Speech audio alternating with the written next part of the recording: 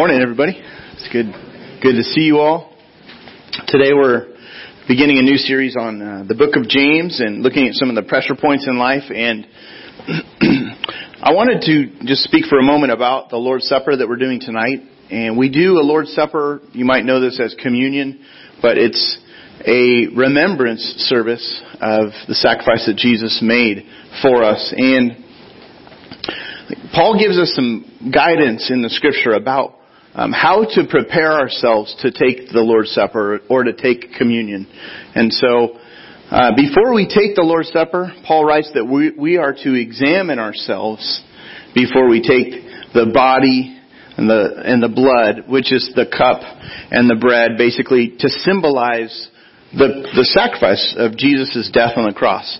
That act is what allows us to have reconciliation with God the Father.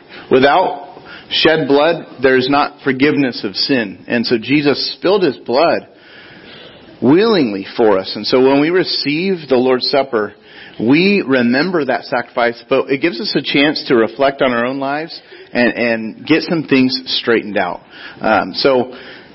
Life is messy. Constantly. And so, I don't know if you've ever been backpacking before through the wilderness, but after a week of backpacking, you come home smelly and dirty, and it's kind of like you're really ready to just get home and get cleaned off. And you get cleaned off and you're like, oh, I feel great. Some people say after the Lord's Supper, I feel great. I've heard this from people. People go to the Lord's Supper and we just say, let's just take the time to evaluate and examine and Scripture actually says, Paul writes, examine yourself and judge yourself. Basically, just scrutinize. How are you doing? Is there anything out of sync between you and God? And so at the Lord's Supper, we take some time to do that. And after that experience, and then even, screen through your relationships, with your friendships, with your family, with other people in your life. Is there any bitterness that's forming? Is there anything that's just not right?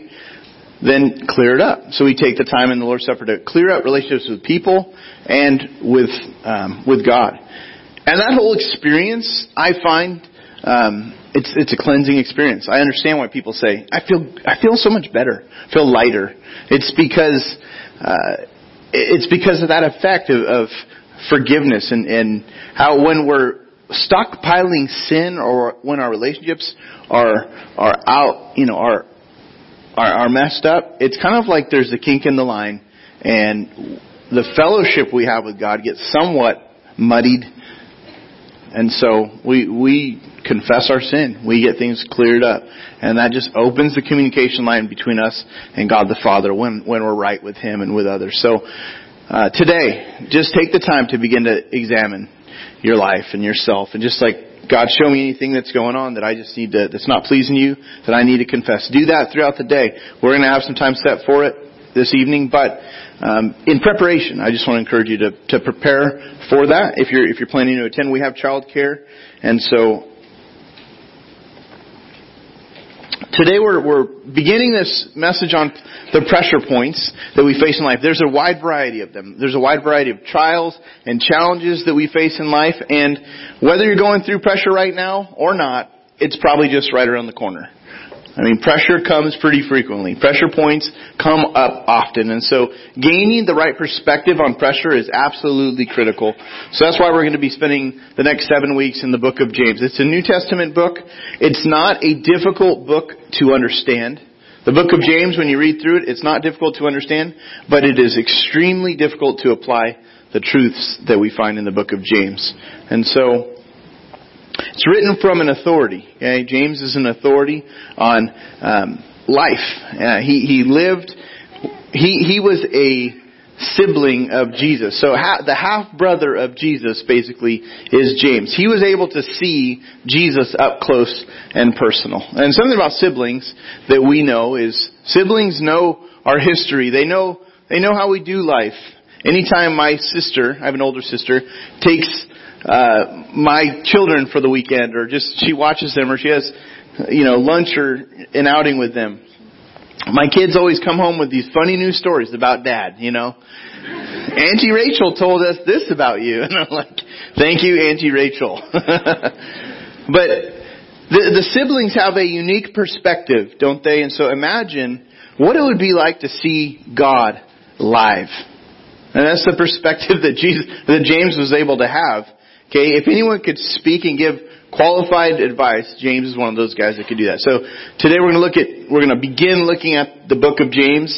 But today's going to be a little different than our typical service. We actually, in a few moments, we're going to have a panel of guys join me up here on the stage, and they're going to help me flesh out the beginning of James. Okay, James chapter 1, verses 1 through 4, and verse 12. And so, go ahead and take out your listening guide. You find it in your program. At the top, you see this statement. And this is what we're going to look at this morning. Trials and testings show up in different circumstances for our good. It's for our good. So let's look at James chapter 1, verses 1 through 4, and then verse 12. It says this: James, a servant of God and of the Lord Jesus Christ, he introduces himself.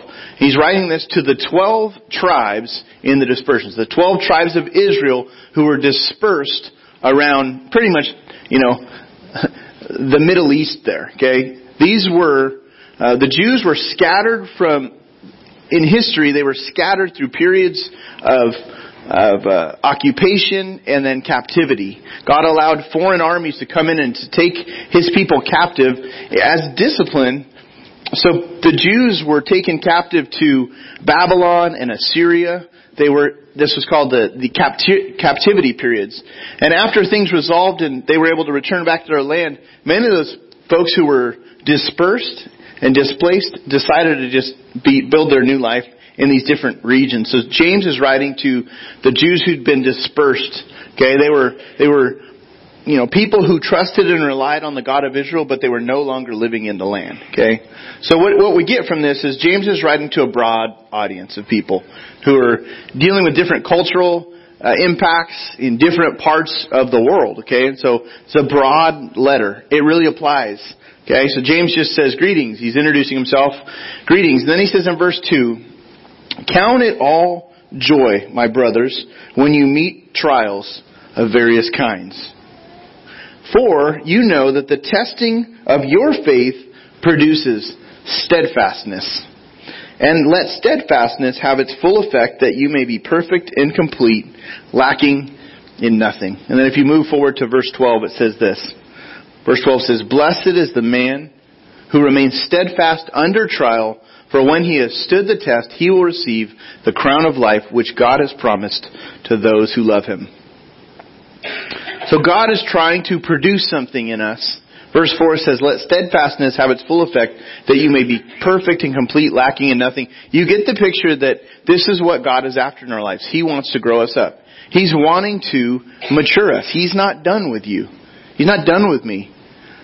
He wants to, God, He wants to develop in us a fully devoted follower of Jesus Christ.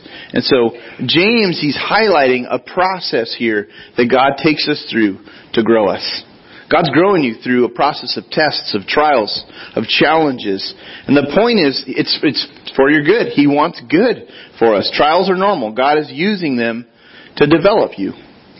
There's a few words I want to define. These are going to come up in the book of James. The first word is the word trials. In the Greek, the word trials, it means the act of examining something closely. The act of examining something closely. It's a putting to proof, okay? It is, when we think of the word trial, we think of like going on trial. You're being scrutinized. You're being asked questions. You're under trial.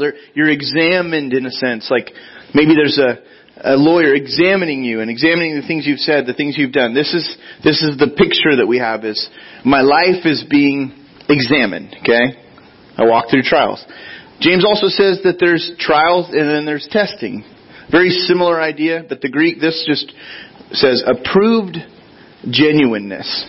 Approved genuineness. And it's like, I say these things, I say this is who I am, but then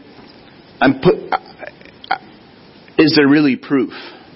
Through a period of testing, the genuine nature of something, shows up. Like she says these things, but then she does these things. Okay, the test reveals that this isn't really true. It's not genuine. Or the testing reveals that he says these things in his life. It stands up to that testing, he's genuine. What he says and what he does, those reasonably match up. There's this period of testing that James says. When you encounter, he says, trials and testings of various kind, he says, count it all joy.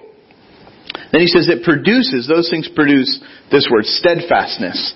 Steadfastness is not a term that we use all that often. We use versions of this. Steady. Hey, steady yourself. Brace yourself. But steadfastness, in the Greek, it means to bear, literally it means to bear up under pressure. Bearing up under pressure. Or most literally, it means to remain under. To remain under. So imagine that you're carrying weight. The older you get, the more responsibilities you take on, the more you venture down the road of life, you're carrying more weight. And I'm not talking physically. He might be like, amen to that, man. It's happening. I don't know. But what I'm talking about, what James is talking about is my job gets harder through the years. My responsibilities, this is a lot more pressure than it was in previous years. My family life, my responsibilities in that regard, there's just things are really changing. My money management, my decisions, there's more of an impact. So I feel like the weight of life is getting heavier and heavier and heavier. And so steadfastness is the ability to remain under that pressure and to not drop it. Forget this. This responsibility is too weighty. I'm getting out from under it. That's the temptation, is to get out from under the pressure. James says tests and trials come to produce steadfastness, to produce a steadiness, an endurance. Another word that we use for steadfastness is endurance, to endure under the pressure. So I want to have these words in our mind because we're going to be looking at these over the next several weeks.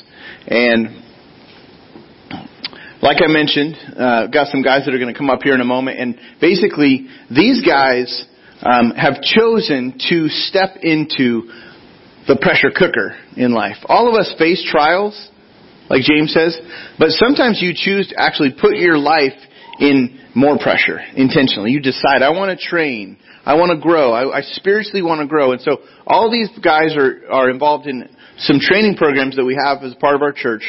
And so here's a picture of a pressure cooker. Okay, pressure cooker, it's got this mechanism where you tighten it down. There's these little screws to tighten it down, and then the heat is turned on. And whatever's inside, there's all this pressure and intense heat. And see, this is how life is like. When you're in seasons of pressure, this is how it feels. Like, oh my goodness, it's just getting tighter and more confined in here.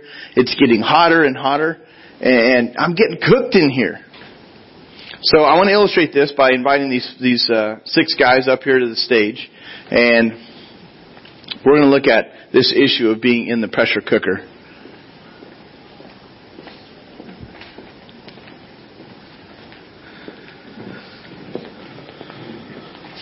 This is we've got 3 guys from North Star, and so here's a logo of North Star. North Star is a 2-year training program that is developing leaders in our church, just Christ followers in our church who want to take personal ownership for their growth and really want to see themselves as lifelong learners. But it's a 2-year training program, and so we've got a couple guys up here that are involved in that. Brad over here, Brad is an electrician and by trade, and so he's a part of North Star. And then we have Brian over here. He's a registered nurse. And then we have Tom over here, and he's an analytics manager. He works with numbers.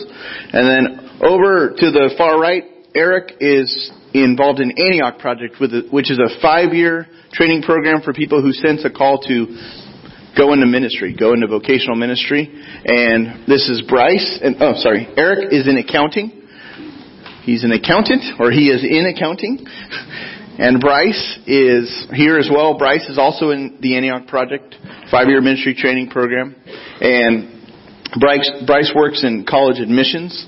And then Aaron Lawson over here, he is in construction. He'll tell you a little bit about that, I'm sure, in a moment. And he's also involved in the Antioch Project. So all of these folks have chosen to crack open the lid and jump into that pressure cooker alongside that hunk of meat. And they're just inside there, potatoes and onions and stuff. And it's tightened down and the heat is on. They've chosen to do these training things, which take quite a bit of time in their lives and for their family. They're also in the pressure cooker with them as their families, because they're doing this, and this brings some pressure into their family life. And so, I've got some questions I've prepared, and so you'll see these up on the screen. So the first one is this. Guys, what are some of the current pressure points that God is using to grow you? So probably the top pressure point right now would be my newborn son, Levi. So he's about 3 months old in just the next few days. And so he's a first-time dad here. Yes, first-time dad. So getting used to the sleep schedule of a first-time dad is a big deal, as well as just trying to keep up with everything else going on. For me, pressure points, Antioch Project. We also have FLDC, which is like this weekly training program for counseling. I have 3 kids. I just started a business this year, doing construction. So, for me, that's probably where most of the pressure is coming from, is, not only learning new trade skills, but also learning how to, do the books for a business or, scheduling, organizational skills, that sort of thing. My biggest pressure point, I think, would be family time management. Oh, that's cool. We got 4.5 kids. My wife's pregnant over there, and I work at night, so schedules have flip flopped, and finding time to love and care for my wife is tough, and then the kids require everything. And so just, finding the balance in that, that's my pressure area. All right. Over here. So for me, Antioch is definitely a pressure point, and my wife and I are also doing a ministry called Apartment Life, where we live in an apartment complex here in Riverside, and we put on a couple events a month. And the whole goal is to build community, but also we use it as a platform to reach people who don't know Christ. And so we do the events and all the work that goes in that, and we also invite them to our apartment or do other things to try to connect with them outside of just the normal stuff that we do for that ministry. And then on top of that is we have a 5-month-old son named Brooks, and so we're first-time parents too, so trying to manage all of that is the pressure. By the way, Brad's in my cluster group in North Star, and he really is this cool of a guy, so he's a good guy to be with. For me, it's definitely work. As Pastor Josh said, I'm an analytics manager, and I didn't apply for the analytics manager job. I had found a nice senior analyst position swimming in data, and I was, give me my data and my coffee and my desk and leave me alone for 8 hours. But my boss wanted to promote me and make me his number 2, and he did. And when it happened, I could see events lining up and things happening without him actually specifically addressing it, and I wasn't wanting it to go that way. And I told my wife that it felt like, I said, this is what it must feel like to have a wave pull you out into the ocean. And about a couple weeks later, Pastor Josh said in a sermon that sometimes God will pull you like a wave deeper into the water, where you have to rely solely on Him. And so that sermon really spoke to me. So right now, my big pressure point is work. For me, my main pressure point at the moment would be having a busy life, lots of commitments, work, involved with ministry, North Star. So when Josh asked me to speak about this, it didn't feel like much of a pressure point, just being busy, but you wonder what's coming up. You get a windfall of money, you got a bill coming, right? So he asked on Wednesday. We were driving yesterday, having a good time as a family, and the next thing I know, our car is filled with smoke, and both the airbags have deployed and have screaming kids. And so there wasn't much room for things to go wrong, and then that happened. So, the pressure points always come. This happened yesterday, right? Yeah, yesterday. The accident. Everyone's okay, though. Yeah. I asked him after, is everyone okay? I mean, Yeah, sometimes you plan to talk about pressure, and then it's an intense week that you begin to walk through. So these guys, they're expressing, they're dealing with pressure from different types of things. Hopefully that someone up here you can maybe identify with something that they share. James, he gets at several subjects. He gets at temptation, he gets at good works, he gets at speech, faith, conflict, wanting justice, all these different things we're going to look at through the book of James that are very, very practical, and they're areas we need to understand. So how have you guys found yourself wrestling with obedience from these different types of pressure points? How do you wrestle with obedience? So for me, I really wrestle with the temptation to slack off. Being a business owner, being a husband and a dad, there's a lot of stuff to do. And so, you put in a couple hours of solid work and it's like, all right, good job. Let's pat ourselves on the back. Let's kick our feet up. I deserve to binge watch 13 hours of TV. And so, but really, my task right now is to stay under pressure and keep a tight hold on my responsibilities, not to slack up.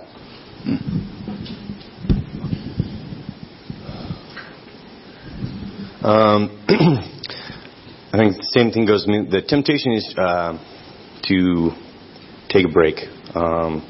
Kids are always up in your face, and the temptation is to take a break. Right? Let's be honest.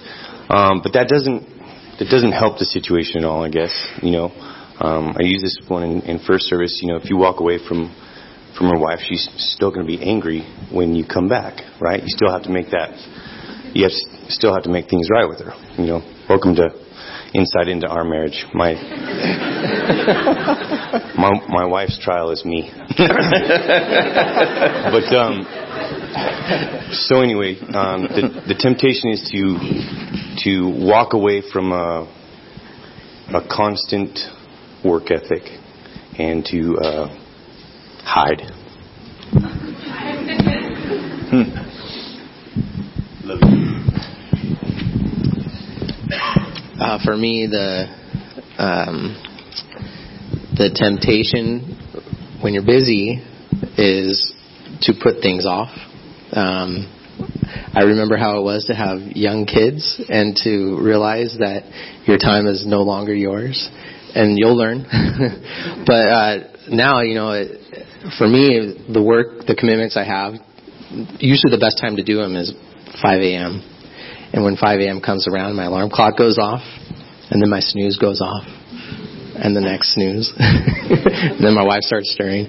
That's the temptation, would be to, I can do this tonight. I'm going to have just as much energy after a full day of work tonight rather than this morning.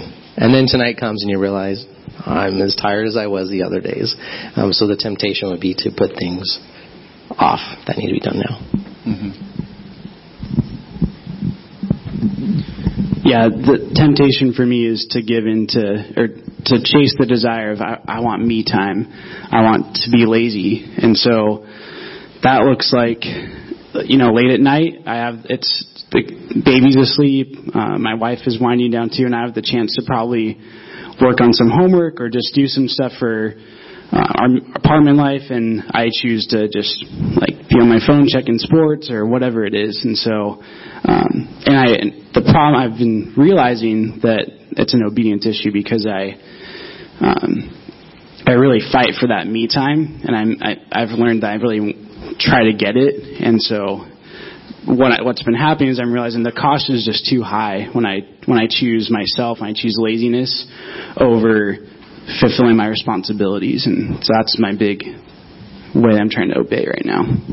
James says, when you meet trials of various kinds, the assumption is this is going to happen. It's just around the corner. Trials are a part of our life. Pressure is a part of our life. These guys, they decided they wanted to be involved in training programs. One of them, or 3 of them in a 2-year program, 3 of them in a 5-year training program that puts weekly and daily additional things on their calendar. So big question for them again is, why'd you do that? Why have you chosen to put yourself in this type of pressure cooker?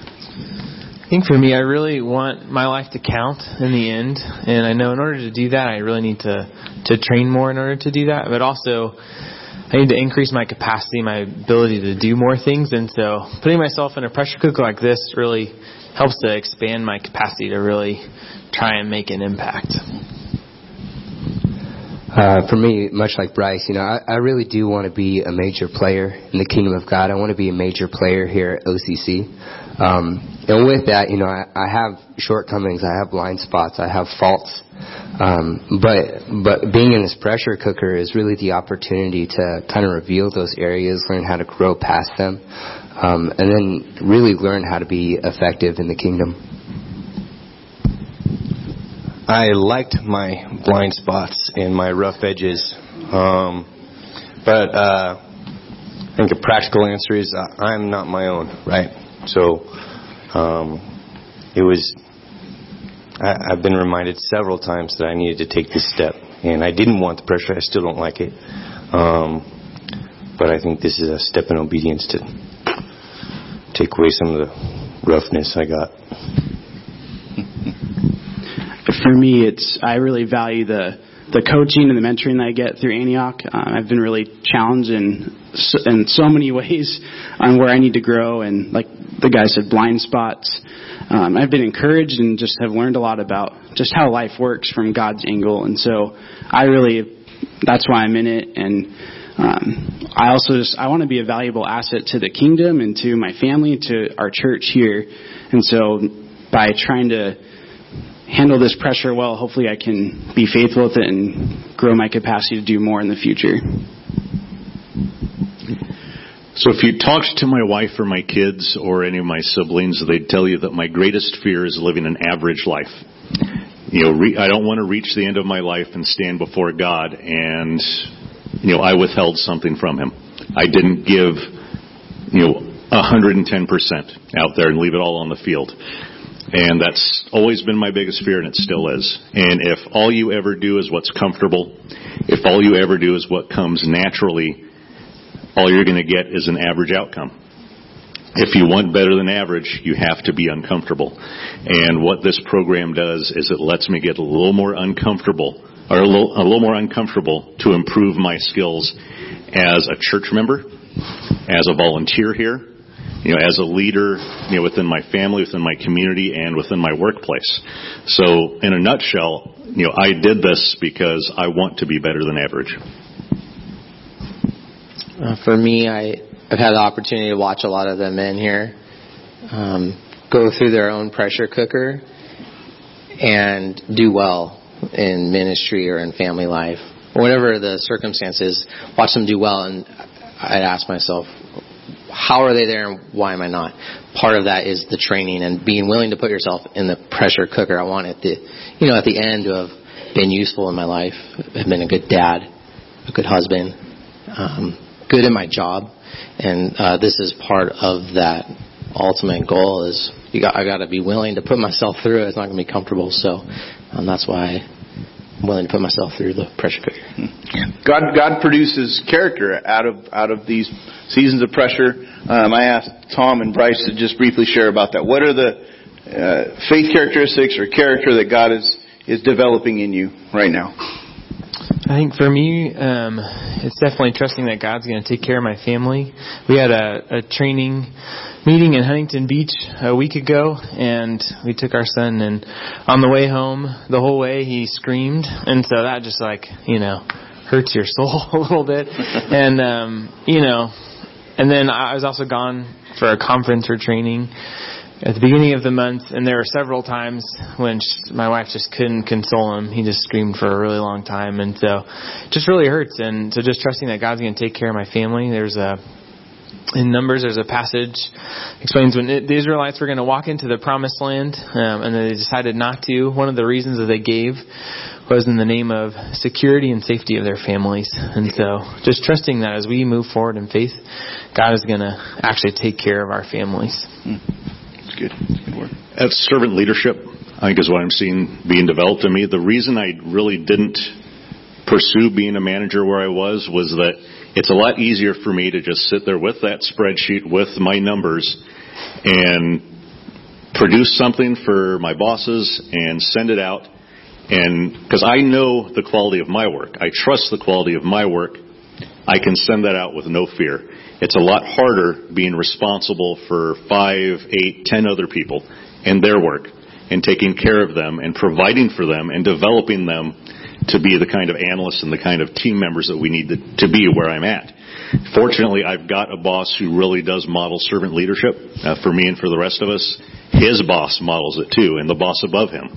So that really seems to be a thing in the culture where I work. And I really feel through this program, through the case studies, the small group work that we do in North Star, that's really being developed, and I'm able to apply it not just here, but in the rest of my life. Okay. Last question. This is for all the guys. Real briefly, James says in verse 2, he says, "Count it all joy, brothers, when you meet trials of various kinds." So imagine, you're experiencing a trial. It's kind of like you're like, hey, hello, meet a trial, When you meet the trial, count it all joy. Hey, it's nice to see you. How do you count it all joy? That, in my mind, that brings up a certain kind of imagery, to count something as joy when I meet the next trial. So practically, I think it'd be helpful. How do you guys do that? How do you practically apply this truth or this perspective to your pressure? How do you count it joy? So I think for me, the easy thing is to just get frustrated when I meet a trial and I meet pressure, or I think, what's wrong? Why is this so hard? But I think the way I count it joy is actually viewing all these things. They're good things. They really are. And so trying to view them as opportunities to grow and to be faithful in.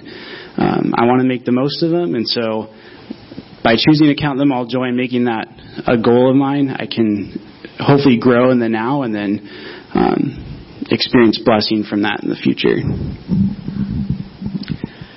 My dad was my best friend, and he was a sergeant in the Army, and he was a construction project manager and a church youth director. And one of my favorite quotes from him was, "A little pressure is good for you."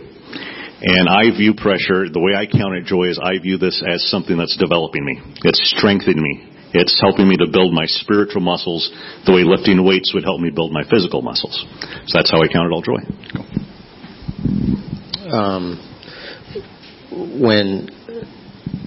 When you try something out you've learned or practice something that you've been learning and you see the positive result of it, whether it's through a relationship or you're faithful with giving and then God provides you in a way you didn't expect, or I see a behavior modeled in my children that I just learned, and I know hadn't been practicing, say, a year, 2 years before, but now I'm seeing them do it because I've made the choice to change the behavior or something. I think those small successes help to make it a joy when it feels hard. I think back to those, and that's how I do it. Yeah, I think back to different trials or difficulties that I tried to handle my own way, and then the results of that were not very good. But then just remembering other times, I really just decided to adjust course during the trial and handle it however God wanted me to handle it, and seeing the benefits that came from that just really enriched my life. And so knowing that, okay, if this may be difficult now, but on the other end, it really is going to enrich my life somehow, then that can help me count it as joy. The way I count it joy is really adopting the right perspectives. Seeing this pressure more as growing pains than anything else. I have I might not look like it, but I have a 6-year-old son, and he's about this tall. And when he's my age, he's going to be like this tall. And so with that, he wakes up in the middle of the night with these terrible growing pains, and he's crying and stuff, and you feel bad for him, but at the same time, I'm able to look down the road and see that these pains really are going to equate to him being this giant human being, at the end of it. And so seeing that these pains really are a guarantee of growth that's going to happen tomorrow. And the same thing for me. When I feel the anxiety or stress or the pressure, it's growing pains. The pain today guarantees the growth tomorrow. Counting it joy. I guess the way my wife and I look at it is the mile markers of spiritual maturity. So you encounter a trial and you handle it a certain way, and then God shapes you or your marriage or your family, and then you encounter another trial and your perspective and your growth changes, and that serves as a spiritual maturity marker, right? I shared this last service. I'll try to not to butcher it, but I think we can all agree that we are here for God's glory. That is our purpose. You don't look at a really sweet hot rod and you don't go up to the car and say, "Hey, good job." You go up to the mechanic and say, "Wow, you're amazing. This is an art form."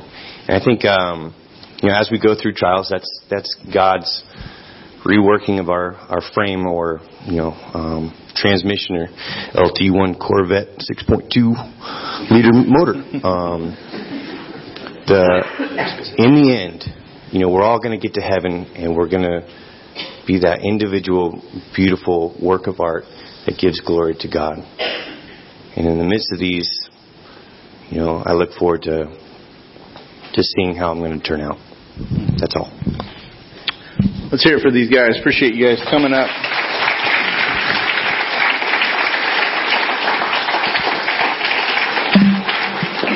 They helped flesh out these verses for us.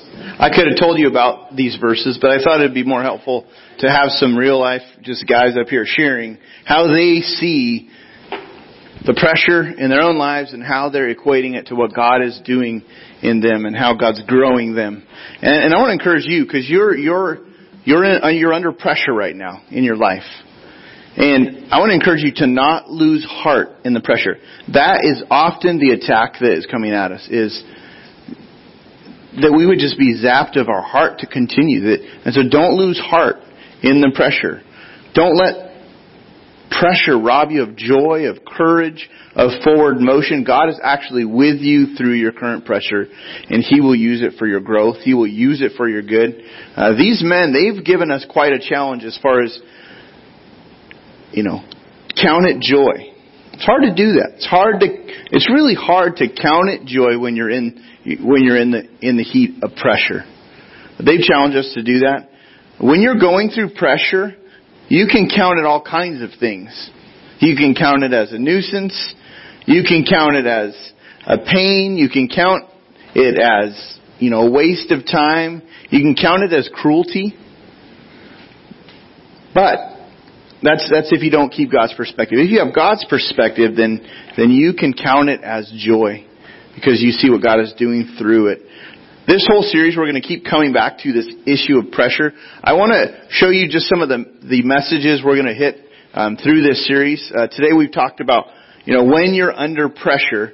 I want to show you week 2, basically we're going to look at when you're enticed. Okay? When you're enticed. We all battle a temptation. All of us. We battle temptation. And we're tempted by different things. And so you're going to be tempted this week.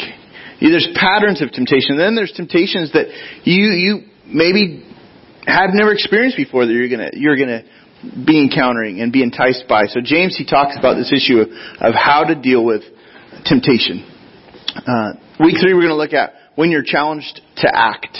James says that many times, like, God speaks to us through His Word, and it's like God puts His finger on an area of our life that He wants us to take action in, and then we have a choice we need to make, whether we're going to act on it or we're just going to let the thing pass through our mind and move on with our life. And so there's always this challenge to act. And the growth in life comes from the action.